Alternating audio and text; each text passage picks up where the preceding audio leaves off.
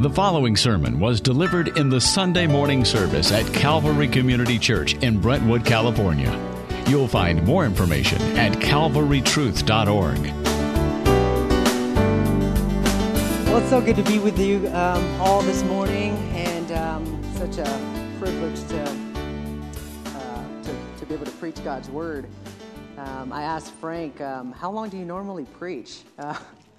Because recently one person suggested maybe you could preach a little shorter message. And when I found out that he preaches 50 to 60 minutes, my soul was consoled.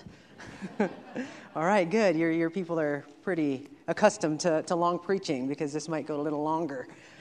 All right. And I remember preaching a few months ago for Tony Sinelli, another professor at the seminary over in Pleasanton. And I was so nervous to preach at my professor's church on his pulpit for the first time that I preached for, it normally went for 45 minutes, but I was so nervous that I preached for 20 minutes. Everybody was like, "What's going on? Was that your introduction?"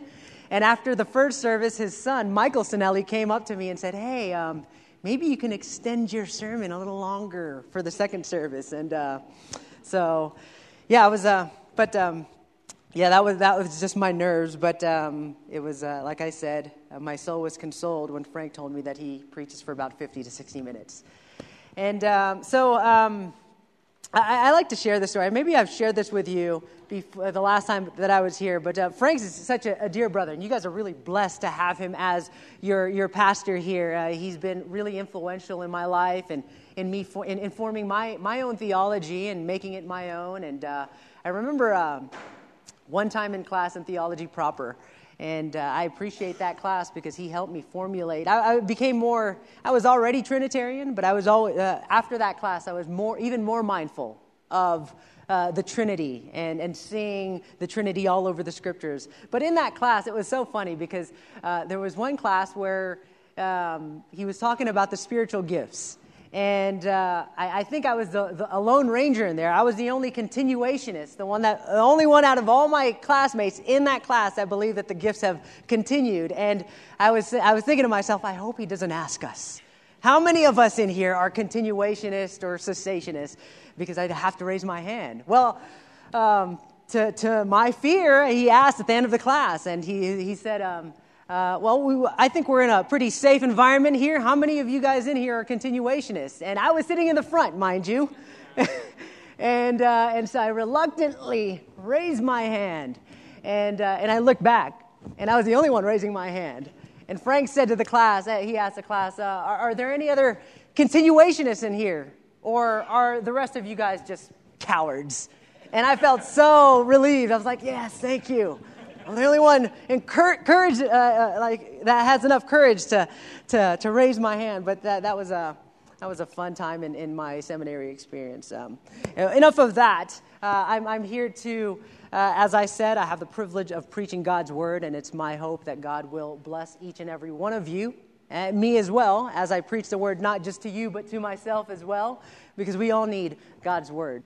We live in America, and I'm pretty sure that many of you here either have a Facebook account or know someone that has a Facebook account. Whether you hate it or love it, Facebook is pretty much here to stay for a little longer.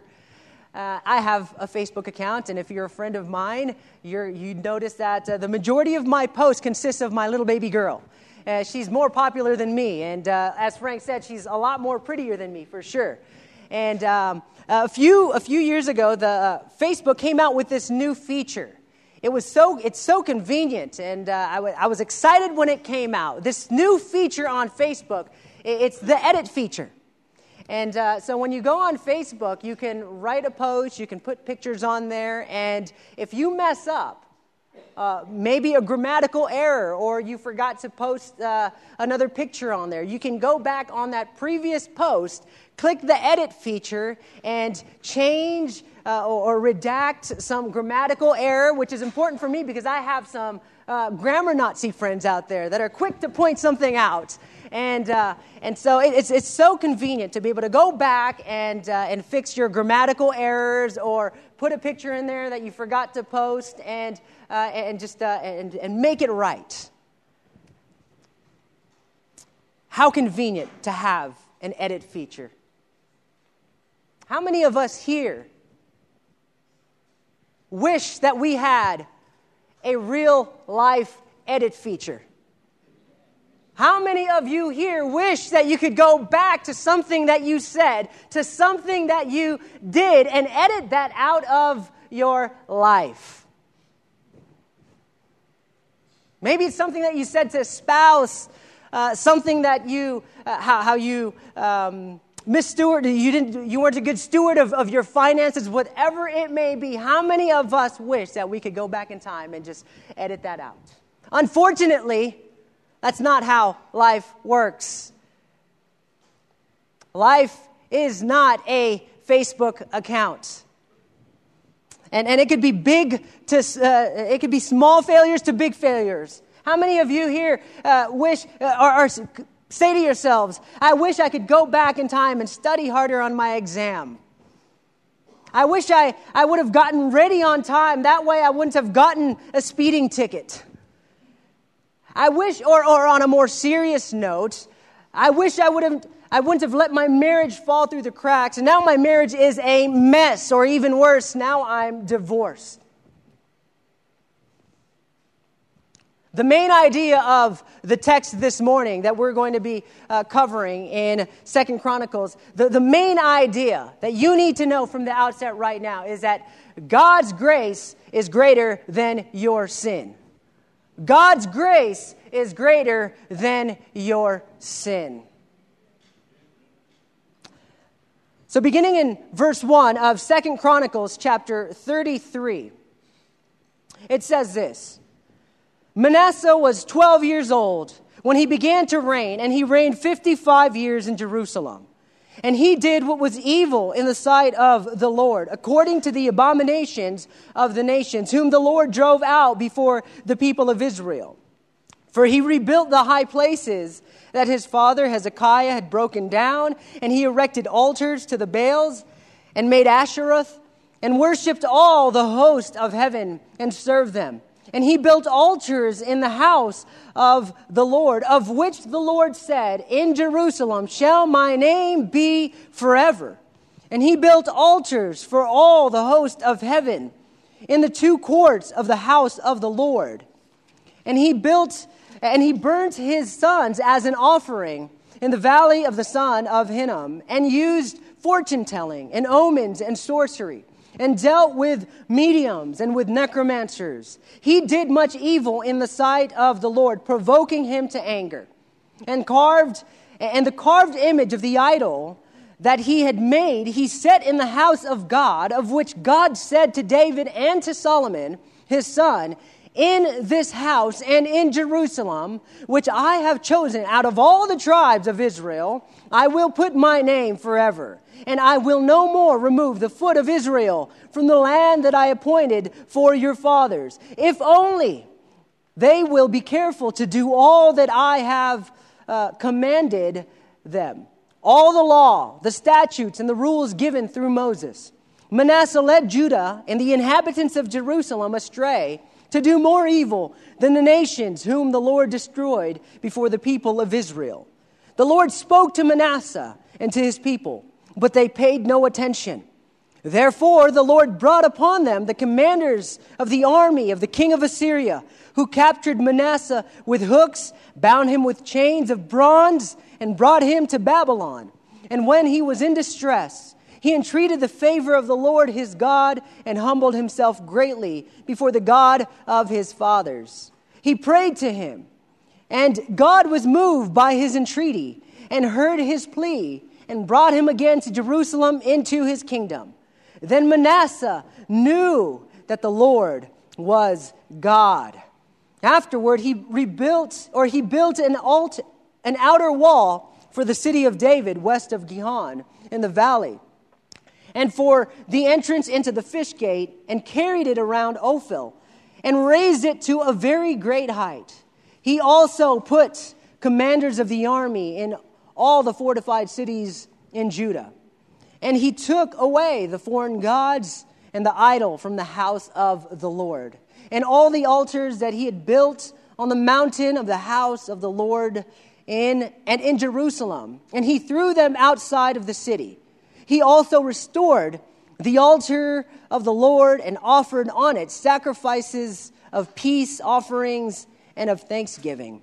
And he commanded Judah to serve the Lord, the God of Israel. May the Lord add blessing to the reading of his word. As I said, the main point of this passage that I believe God wants his people to know, that God wants you to know and believe with all of your mind and with all of your heart, is that his grace is greater than your sin. And we will see that. We're going to see that in how God dealt with this king of Judah. We'll see that as we see the profile of King Manasseh. We're going to see it in his dealings with Manasseh's rebellion, in his ruin, his repentance, and then his restoration. So, beginning with Manasseh's rebellion, in verses 1 through 9, we're going to look at a few aspects of Manasseh's rebellion, the symptoms or the form of his rebellion, the root of his rebellion, and then lastly, the severity of his rebellion. And so first, the symptoms and the form of Manasseh's rebellion. We're told in verse 6 that he burned his sons. And this is an atrocious, a very heinous act that Manasseh committed, and it was forbidden by the Lord before they even entered into the promised land. In Leviticus chapter 18, verse 3, it reads this: "You shall not do as they do in the land of Canaan, to which I am bringing you. You shall not walk in their statutes." And it was one of the practices of the Canaanite people to offer up their children to their god, specifically the god Moloch. And this king, God's chosen king in Judah, disobeyed. He didn't listen to what God instructed his people through Moses to not follow in their ways. He disobeyed and he burned his sons as the people of Canaan did. Next, it says that he used omens. Again in verse 6. He dealt with sorcery, fortune-telling, mediums, and necromancers. This is another thing that the Lord had forbidden them to do before they went into the promised land. And another practice that the Canaanites did and the Lord forbade. In Leviticus chapter 19, verse 31, it says, "Do not turn to mediums or necromancers. Do not seek them out, and so make yourselves unclean by them. I am the Lord your God." 2 strikes for King Manasseh. He not only burned his sons, but he also dealt with and sought the words and the things that the omens and sorcerers had to offer. And so there's 2 strikes there for Manasseh. And then in verse 9, it says, we're told that he influenced not just himself, but the entire people of Israel. He influenced the entire nation to go astray. When we look at sin, we often place emphasis on the shape of sin as opposed to the root of sin. Therefore, many in the church today have the tendency to focus on what some call behavior modification. We see sinful and negative behavior and forget that those sinful behaviors have a root. They're coming from somewhere. And because we forget or fail to address the root of sin, we focus mainly on modifying our sinful or negative behaviors. And because we fail to cut sin at its root, the problem comes back. You may be victorious over your sin for a number of days, weeks, even months, and yet you revert back. You find yourself backsliding. So, for example, when we see an alcoholic, we focus on the drinking. When we see anger issues, we focus on trying to deal with anger issues by anger management. And the list just goes on and on and on. But then, as I said, there is a root to those sinful behaviors that we commit. And we're going to see the root of Manasseh's rebellion beginning in verse 3. It says that he rebuilt high places. He erected altars and worshipped them. And then in verse 4 and 5, it repeats it. And we're told that he built altars to the foreign gods of the Canaanites.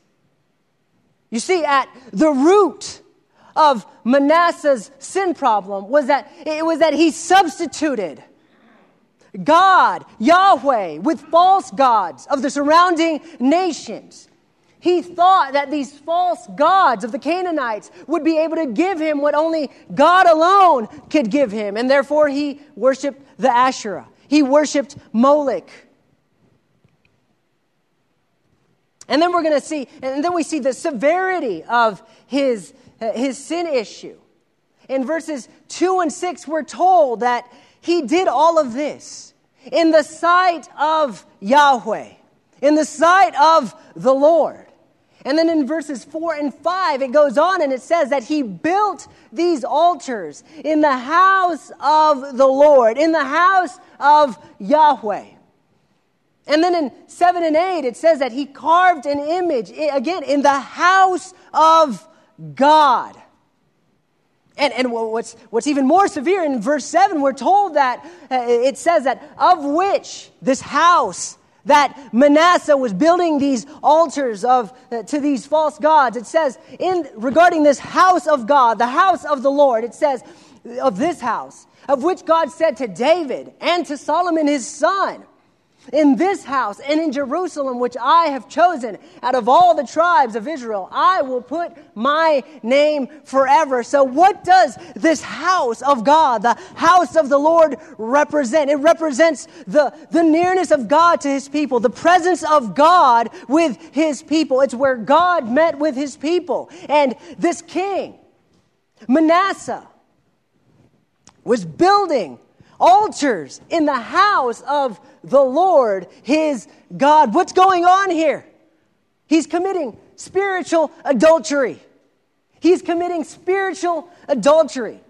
And for us to feel the full weight of what's going on, use your sanctified imagination with me for a second. Imagine a husband who has a wife, and this wife is nothing but faithful, loving, kind, and generous to him. Their marriage is wonderful at first, but after a while, he becomes unfaithful. And imagine this husband bringing in mistresses into his house where his wife is. Week after week, there's a new woman, a new mistress that he's bringing into the house. Well, that's exactly what Manasseh is doing by building altars in the house of the Lord his God. He's doing all of this in the very presence of the Lord his God. He is committing spiritual adultery. It is severe. But before you and I want to crucify Manasseh and cast him off as the vilest of sinners, burning his sons on the altar, and seeking necromancers and so forth, let's remember that we're no better off. And let's remember that Manasseh isn't the standard of righteousness that our lives are supposed to be a reflection of. Christ is the standard. God is the standard. And when we compare our righteousness with Manasseh's righteousness, some of us may appear to be angelic creatures. But when we compare our righteousness with that of Christ, we all look like devils rather than angels. And when we're wearing dark clothing, it's easy for us to miss or not notice the smudge of dirt on our clothing. However, it's a different story when you and I are wearing all white. Even the smallest speck of dirt can be noticed. Likewise, our sin can go unnoticed when we're comparing ourselves with other people. But with the backdrop of Christ's righteousness, even the speck of a white lie is noticeable and our sinful nature revealed. And so, let's not quickly compare our lives with that of Manasseh and think that we're better than him. And then also some of you may possibly be tuning me out and saying to yourself, Dennis, how can this passage be applicable to me? He's talking about idolatry. I don't commit idolatry. I may commit some other sin, but idolatry isn't an issue that I deal with in my life. You may think that way if we're focusing merely on the form of idolatry, the shape of idolatry. But one thing we need to know about idolatry is that its form and its shape can vary.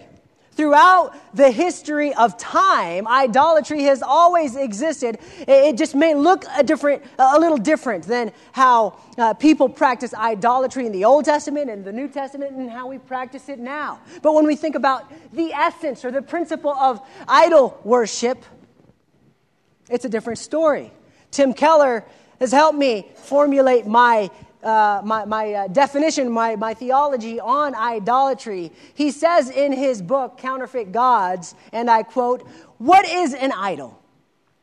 It is anything more important to you than God. Anything that absorbs your heart and imagination more than God. Anything you seek to give you what only God can give. If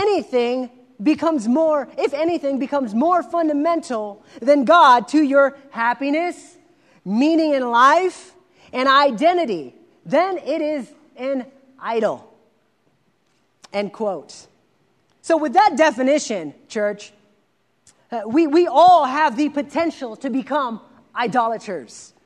Because it's not necessarily evil things that we can turn into idols. It can be good things that can become idols in our lives. Keller goes on, and I quote, "The human heart takes good things like a successful career, love, material possessions, even family, and turns them into ultimate things. Our hearts deify them as the center of our lives because we think they can give us significance and security, safety, and fulfillment if we attain them." End quote.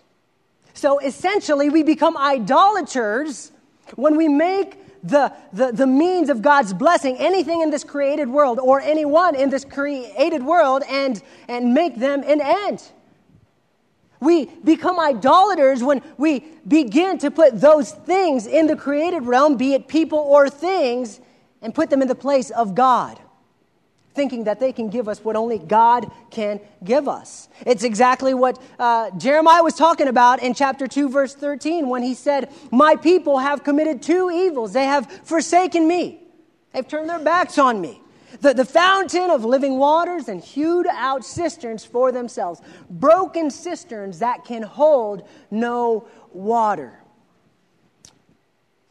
Just a few examples of how we can become idolaters. For example, we idolize marriage when we think that it is the ultimate source that can fulfill our love tank. Therefore, some spouses work hard at trying to mold their spouses to be the husband or the wife that they want, that they think they should be, because if they achieve that, they'll finally be happy. If my husband could just, you fill in the blank. If my wife would just, you fill in the blank, then I would be happy. You see how that works? You think that marriage can give you that ultimate fulfillment of happiness, and therefore we idolize marriage as not just a means to an end, that it is the end, a happy marriage. Idolatry, brothers and sisters.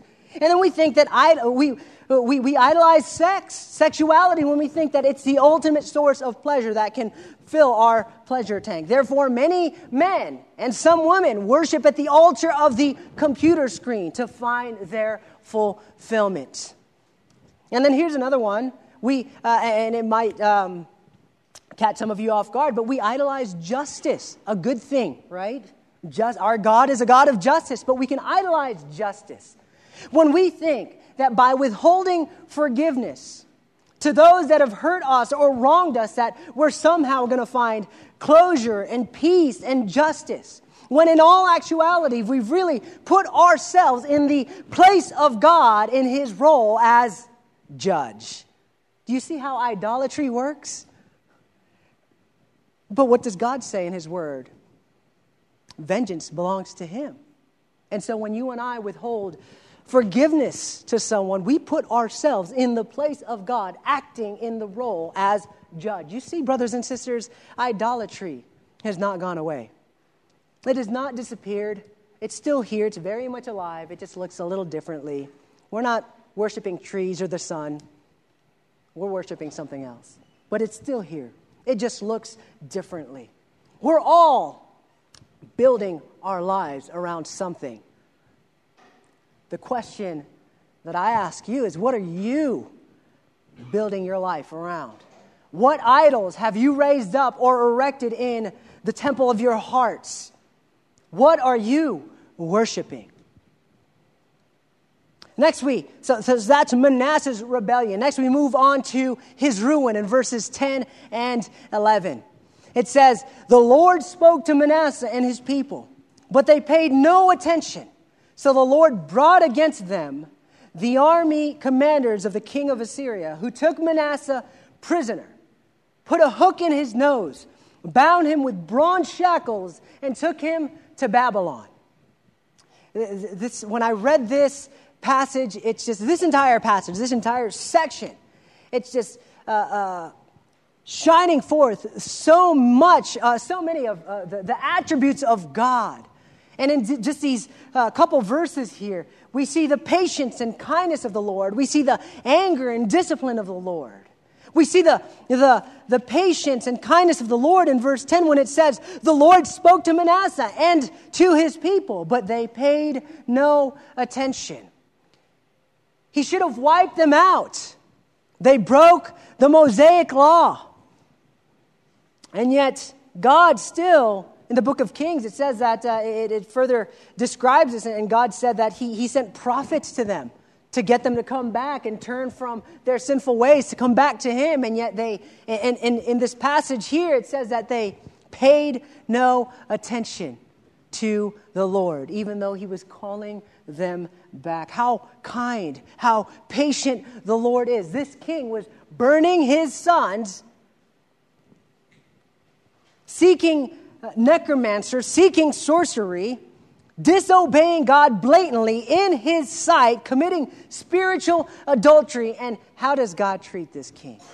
It says that he tried to speak to them.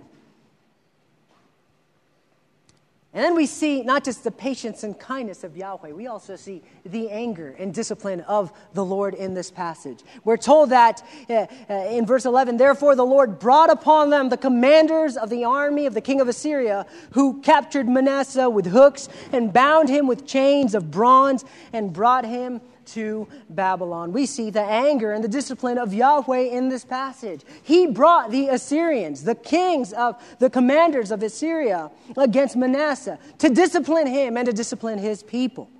And we also see the sovereignty of Yahweh in this passage. Who was it that raised up the Assyrians? We're told that it was the Lord that raised up the commanders of Assyria. He used Assyria as his disciplining rod to correct his people. In Proverbs 21 verse 1, it says that the king's heart is a stream of water, and in the hand of the Lord, he turns it wherever he wills. Manasseh is learning so much about the Lord here. He's learning all about the justice and righteousness of Yahweh. And it's not because the Lord is some mean God, some mean judge in the sky, some ogre in the sky. That's evident from verse 10, where we're told that the Lord, that Yahweh he was actually speaking to his people to come back. It was their hearts that were wicked. Manasseh's experiencing the consequences of a life that's turned from worshiping the one true God to worshiping false idols. When you begin to read the whole counsel of Scripture and not just cherry pick your favorite places in the Bible, you see a more accurate picture of who God is. When you just skip over certain sections, you do yourself, brothers and sisters, a disservice, because in doing so, we develop an incomplete and inadequate idea of the person and character of God. And in this passage, we see an array of God's attributes and his character that most people shy away from. And what do we do when we do that? We end up with a God of our own imagination. A God that resembles more the picture of a kind, benevolent grandfather that never gets angry with his grandchildren, even when they're told, hey, please don't let my kids do this, and yet we allow them to do it, right? But that's a God of our imagination. The God of our imagination is a loving God, but he's not a righteous God. He's a kind God, but he's not a God that disciplines his people. The reality is, he is a merciful God, but he also holds his people accountable to sin. And in this passage, we see a gamut of God's attributes. He's not merely gracious, he's also righteous. And that righteousness is expressed in righteous anger.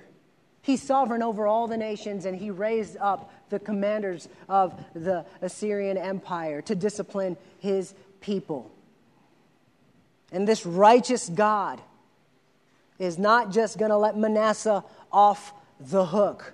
Literally, the passage says that he had chains put in his nose and he was bound. Manasseh was banking all of his hope, all of his dreams on these false gods. But where are they now?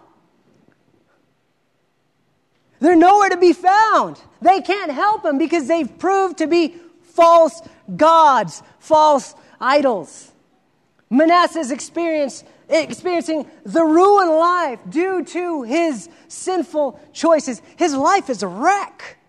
He's ruined.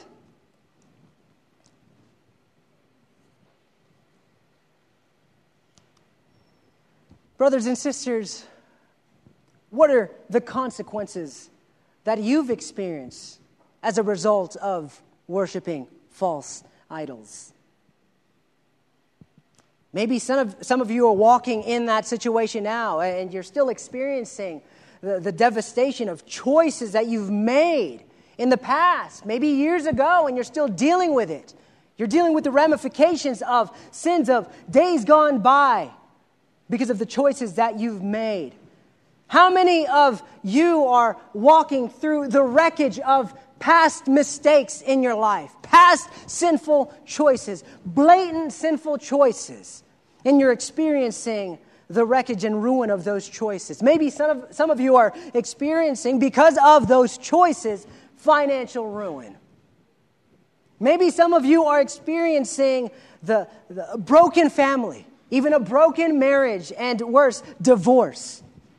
Some of you may be experiencing the loss of job, loss of friendships, or the loss of life by way of abortion, the loss of dignity, loss of reputation because of the sinful choices that we've made in the past. And maybe you're not experiencing any of those things that I've just listed here, but you know the sinful choices that you've made, and you're still walking in the wreckage of those past mistakes. Maybe it could be drug abuse. Maybe it could be addiction to alcohol. Maybe it could be addiction to pornography. Whatever it is, you're experiencing a ruined and wrecked life because of your past sinful choices. And you're in the same position that Manasseh was in. Your life is ruined. Your life is wrecked. Maybe some of you come here on Sunday mornings and you have a smile on your face, but deep down inside, you know, you're struggling with some sort of sinful choice that you did, a sinful choice that you've made. In our heart of hearts, we know that that is the reality of the Christian life. That we fail every week, and yet on Sunday mornings we put a smile on our face before our brothers and sisters, and we act like everything's okay. But deep down inside, we're struggling. We're struggling because of our sinful choices. Well, brothers and sisters, the next thing that we're going to look at is Manasseh's repentance in verses 12 through 13.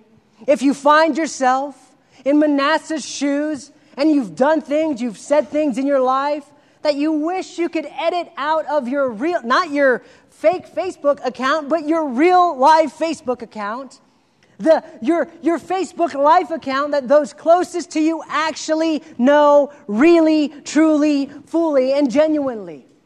The Facebook account that your spouse knows, that your siblings know, that your children or your coworker, your neighbor knows, or your closest friends, that real life Facebook account. If you think that there's no coming back from your devastating choices, the sinful choices, your mistakes that you've made, let's move on to verses 12 and 13. Thank God for verses 12 and 13. I like to call this section the Old Testament version of Paul's statement in Ephesians chapter 2, verse 4, where he says, "But God, being rich in mercy." In verses 12 and 13, it reads, "In his distress, he sought the favor of the Lord his God and humbled himself greatly before the God of his ancestors. And when he prayed to him, the Lord was moved by his entreaty and listened to his plea. So he brought him back to Jerusalem and to his kingdom. Then Manasseh knew that the Lord is God." What grace! How deep the grace and mercy is of the Lord our God. What scandalous grace we're confronted here with in this passage. How many of us, if we're honest with ourselves, if you imagine yourself, again, let's use our sanctified imagination. If you were of the tribe of Judah, let's imagine ourselves in that time, and Manasseh wants to come back and become our king again.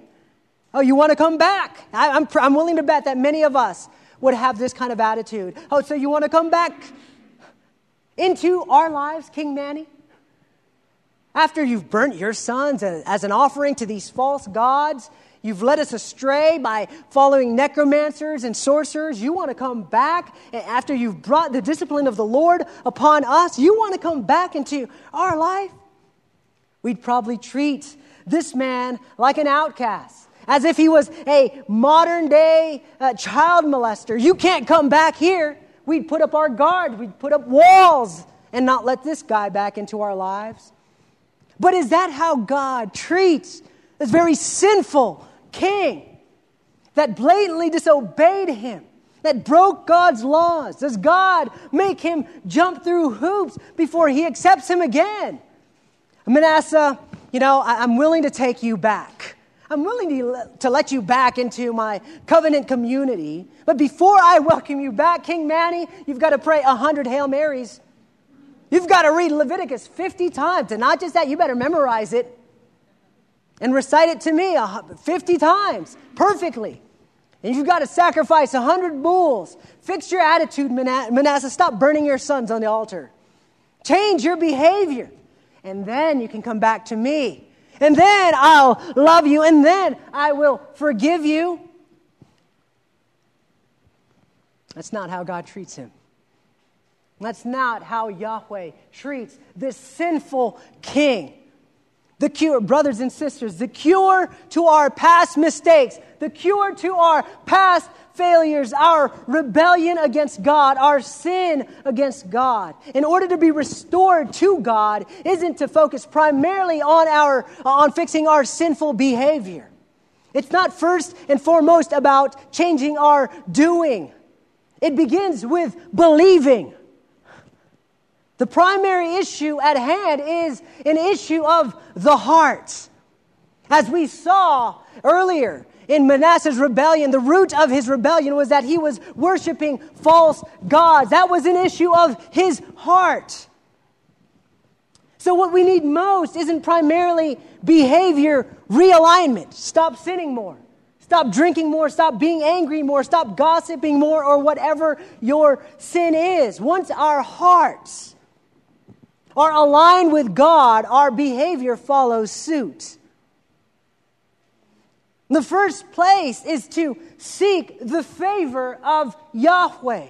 Notice what this passage doesn't say. It doesn't say that Manasseh sought the favor of Yahweh via self-justification, via self-deflecting, via self-minimizing or self-help or self-denial. He didn't pull an Adam and say, hey, it's that woman that you gave me. He didn't say, oh, it's those people, those Canaanites, it's their fault. No, he didn't do any of that. Manasseh is a man that's been completely undone. He's a man that's completely wrecked because of his poor, sinful choices, which led to devastating consequences. But he's reached a point in his life where he's got nowhere else to turn. He's got nowhere else to go. Don't miss this portion in this passage where it says, it's a key verse. It says, in his distress, he sought the Lord. In his distress. But how? I ask you, how did he get in his distress? Yes, he was the root cause of it, right? He worshipped false idols. But who brought the commanders of the Assyrian Empire upon the people of Judah? It was the Lord. It was Yahweh that raised up the Assyrian Empire to discipline his people. Is your life in distress? Is your soul in distress right now? It could just be, brothers and sisters, that Yahweh, the Lord, is bringing that divine ordained distress in your life to shake you up in order to wake you up from your slumber, from your sinful choices. Maybe the reason that your world is being rocked and shaken is because God is stomping on your idol. Quite possibly. We may not like it, and we may be in spiritual discomfort when God does that, but it's for our good, our benefit, our joy, and ultimately God's glory when he stops on our idols. Are you in distress this morning? What's the answer to your distress because of things that you've done, because of sinful choices that you've made? Don't make the mistake of thinking that it's if you pray more, if you read your Bible more, if you're more consistent with your morning devotions or your evening devotions, that then God will love you. Then God will forgive you. Brothers and sisters, you've got to go to the Lord and seek his favor. What was the key to this dramatic change or this attitude change in Manasseh's life? And how do we seek the favor of the Lord? Well, in verse 12, it tells us that he humbled himself greatly before the God of his ancestors. Another question that we've got to ask now regarding this is that what does it mean to humble ourselves before God? We read the scriptures and there's so many, we're familiar with Christianese language. Love God. What does that look like? Humble God. What does that actually look like, or what does that actually mean? Well, I believe that Peter helps us out with what it means to humble ourselves before the Lord our God. How do you seek the favor of the Lord? How do you find restoration for your relationship with the Lord? Well, in 1 Peter chapter 5, verses 6 through 7, it reads this: humble yourselves. Humble yourselves. That is the command, the imperative in that passage. Peter is telling God's people to humble themselves. Therefore, under the mighty hand of God, that he may lift you up in due time, casting all your anxieties on him because he cares for you.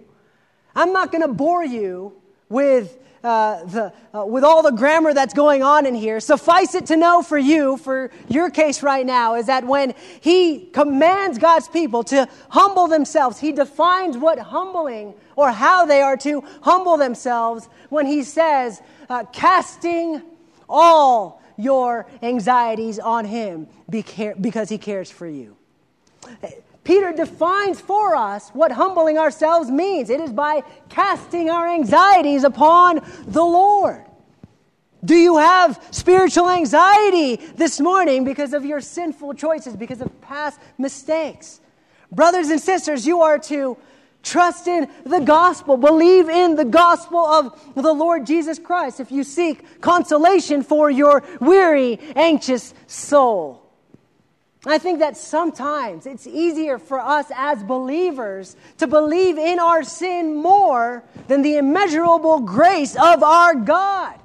Thinking that we use that as a form of self-justification, right? If I just beat myself up, if I'm convicted enough, if I feel guilty enough, then God will be pleased with me.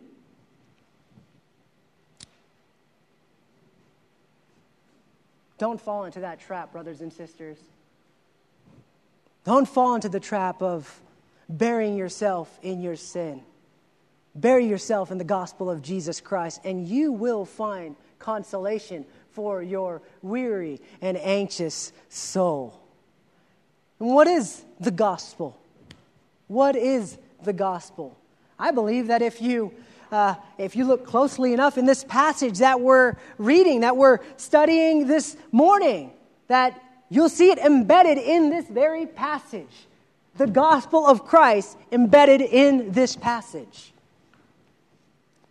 And we do that by way of contrasting the life of Manasseh with the life of Jesus.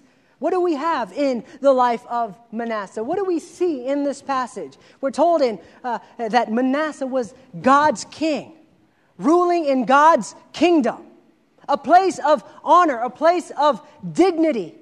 Then, because of his rebellion, he's humbled. We're told that he's put in chains and hooks and taken into Babylonian captivity, exile. He's brought low. He starts up here and he's brought low. But then he repents and God, restores him to a place of honor. What about Jesus? What about the life of Christ? Doesn't that remind you of the life of Christ? In Philippians chapter 2, verses 5 through 11, probably a very familiar passage to many of you here. It says, "Have this mind among yourselves, which is yours in Christ Jesus, who, though he was in the form of God, did not count equality with God a thing to be grasped, but emptied himself by taking the form of a servant or slave.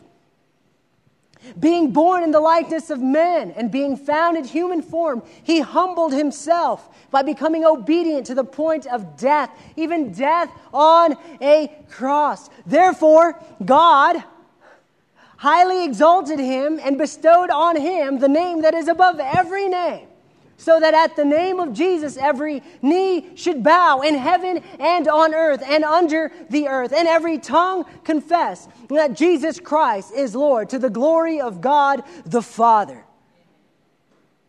You see? The difference between Manasseh and Jesus Christ is that Manasseh, though he started in a place of dignity, was forcefully humbled by the Lord, taken into exile, and when he repented, was put back in a place of honor. Contrast Jesus with that. He wasn't forcefully asked or forcefully taken out of his place of honor. He willingly humbled himself, taking the form of a servant, dying on the cross. And what happened after that? He was raised up again to a place of honor. You see, what a wonderful shadow we have here, a picture of the gospel in this passage. You are to believe in that, brothers and sisters. Seek the favor of the Lord. Humble yourselves before the Lord your God by believing in that gospel, not the false gospel of self-righteousness. You're to cling to Christ. If your soul is weary, if your soul needs consolation, grab Christ. Take hold of his gospel. Notice also that God was moved by his humility. This is really the most important part of the text, in my opinion. One of them, anyways. It's not the humility and the repentance of this wicked king Manasseh. Rather, it's the great mercy and grace of God, the great mercy of Yahweh. He didn't strike him down. He didn't kill him. He didn't wipe him out. He gave him grace. He gave him mercy. And that's precisely why I believe that God was so moved and more than willing to come to Manasseh's aid. Through Manasseh's wrecked and ruined life, God was going to manifest his glory and put himself on display in how he deals or how he dealt with this sinful king. Through Manasseh's ruin, God would teach him who he is. Hence it says, then Manasseh knew that the Lord is God. Let me read that for you. Verse 13, and when he prayed to him, the Lord was moved by his entreaty and listened to his plea. So he brought him back to Jerusalem and to his kingdom. Then Manasseh knew that the Lord, that Yahweh, is God. Brothers and sisters, if you're in distress this morning, it may be that God has given you that divinely ordained distress as a gift to teach you who he is. And what is it that Manasseh learned about the Lord, his God? You know, when I was reading this passage, I chuckled because it's actually finally someone that can actually contextually apply 2 Chronicles chapter 7, verse 14. And what does it say there? You hear this verse used often, like of our nation, like Christians use this verse about American Christianity, and it reads this: if my people who are called by my name humble themselves and pray and seek my face and turn from their wicked ways, then I will hear from heaven and will forgive their sin and heal their land. Finally, somebody that can apply that text in their life and say, I'm using it contextually. This king, humbling himself. He's learning the genuineness of God's word, the truth of his promises, and God is healing him. God is showing him who he is. But so that's the immediate context of what Manasseh is learning about the Lord his God. But I think further out in Exodus chapter 34, verses 6 through 7, he learns that truth as well about who the Lord his God is. And in that passage, it says, the Lord, the compassionate and gracious God, slow to anger, abounding in love and faithfulness, maintaining love to thousands, and forgiving wickedness and rebellion and sin. Yet he does not leave the guilty unpunished. He punishes children and their children for the sin of the parents to the third and fourth generation. He definitely knows the second portion of that passage, right? He was humbled by the Lord and he was disciplined by the Lord. But now he also knows the first portion of that passage. That the Lord, the compassionate and gracious God, he is slow to anger. He is abounding. To respond to this message or learn more, please visit calvarytruth.org. Even to sinners. In church antiquity, there was this heretic. His name was Marcion. And he taught that the God of the Old Testament was a different God than the God of the New Testament. But as I read this passage, as I think about this passage, isn't this the same God that Jesus reveals to us in Luke chapter 15? About the prodigal son who squandered all his father's inheritance. But when he came to his senses, we're told that he went back to his father, who ran to him with open arms. And instead of striking him down, what did he do? He lavished him with love. He lavished him with the best things. Church, in our fallen, human, sinful nature, we're inclined to clean ourselves up before coming to God because we think that he'll love us more. If I just do this, if I just clean myself up, brothers and sisters, God doesn't want you to try to clean up your real life Facebook account. Stop believing in that lie, that if you edit out all of your flaws, all of your failures, all of your sins, either sinful action or sinful thought, sinful words, if you clean that up, that God will love you, that God will forgive you, that is a lie. That is not the gospel. That is contrary to the truth of God's word. Stop believing in that lie and instead humble yourselves by casting yourselves upon your glorious Savior, Jesus Christ. And He will forgive you. Brothers and sisters, by His grace, in His grace, He accepts you just as you are. He accepts you just as you are. And why? I was just reading this passage again this morning, and something stood out to me too that I missed the first time. Why?